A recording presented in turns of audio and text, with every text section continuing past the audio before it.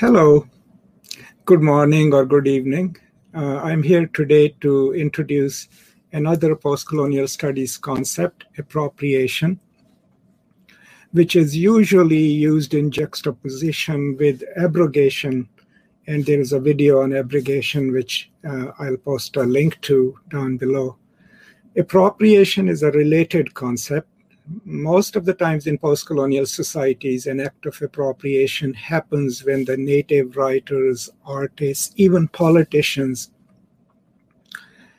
appropriate or use the languages, the aesthetics, the ways of expressing introduced by the colonizers in their written works, in their political speeches, but then infuse it with the local traditions and customs. But by and large, what they're trying to do is, in opposition to abrogation, they're not trying to absolutely replace the language of the colonizers. They're actually mastering it and using it, which would be like another way of saying to dismantle the master's house with his or her own tools, right? So most of the times, let's say in literary tradition, these are the people who use the Western languages, French, Italian, English, to tell stories, to write stories. Now, the stories would be of their own native culture or maybe the contact phase of their culture with the colonizers, but they would also show a certain degree of mastery of the language. Sometimes they would insist that that's the only language that they can write in. But anytime they do that, anytime they appropriate or use the colonial languages or colonial ways of expressing to tell their stories, that's an act of appropriation and can be a revolutionary act.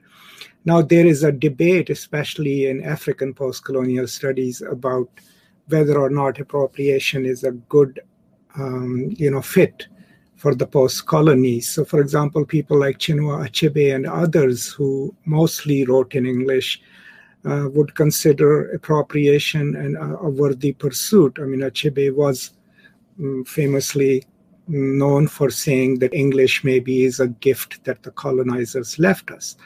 On the other hand is the group of scholars and writers, people like Chinwezu, Ngugi Thiong'o. I have videos on both of them, and I'll post links down below, who argue that it is important for the people from the post-colonial nation states to recover their own languages, their own literary traditions, and to write in them, because appropriation for them, at the end of the day, is still playing the game of the colonizers and following the rules of the language and literariness that they left behind.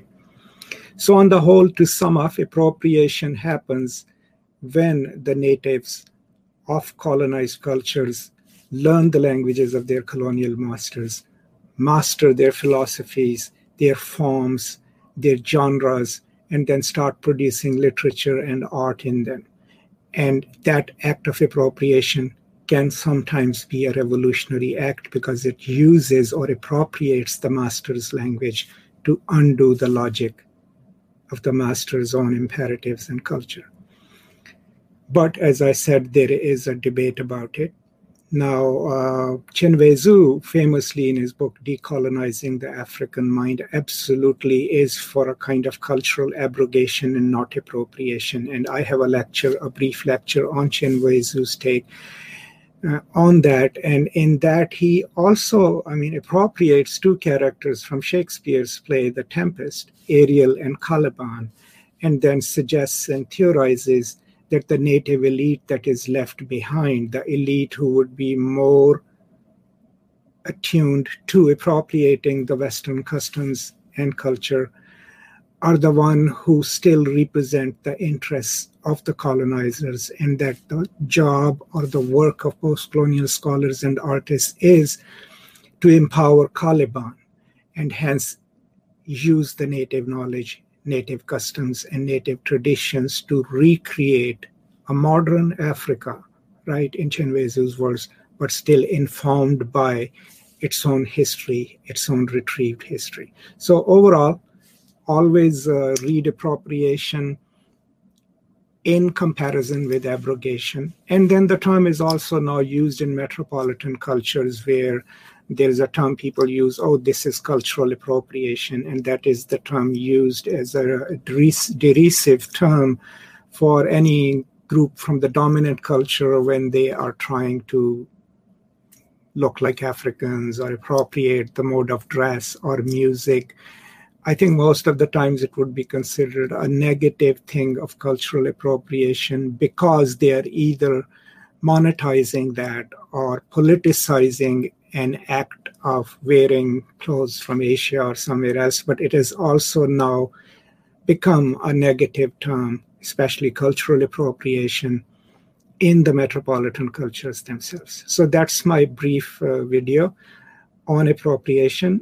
I will keep producing these conceptual videos, and I'll try to post most of the links and connect them in the description of all these videos. If you have any ideas or any concepts that you would like me to create a video on, please feel free to put that in the comments below. And please, if you like the content on this channel, do subscribe.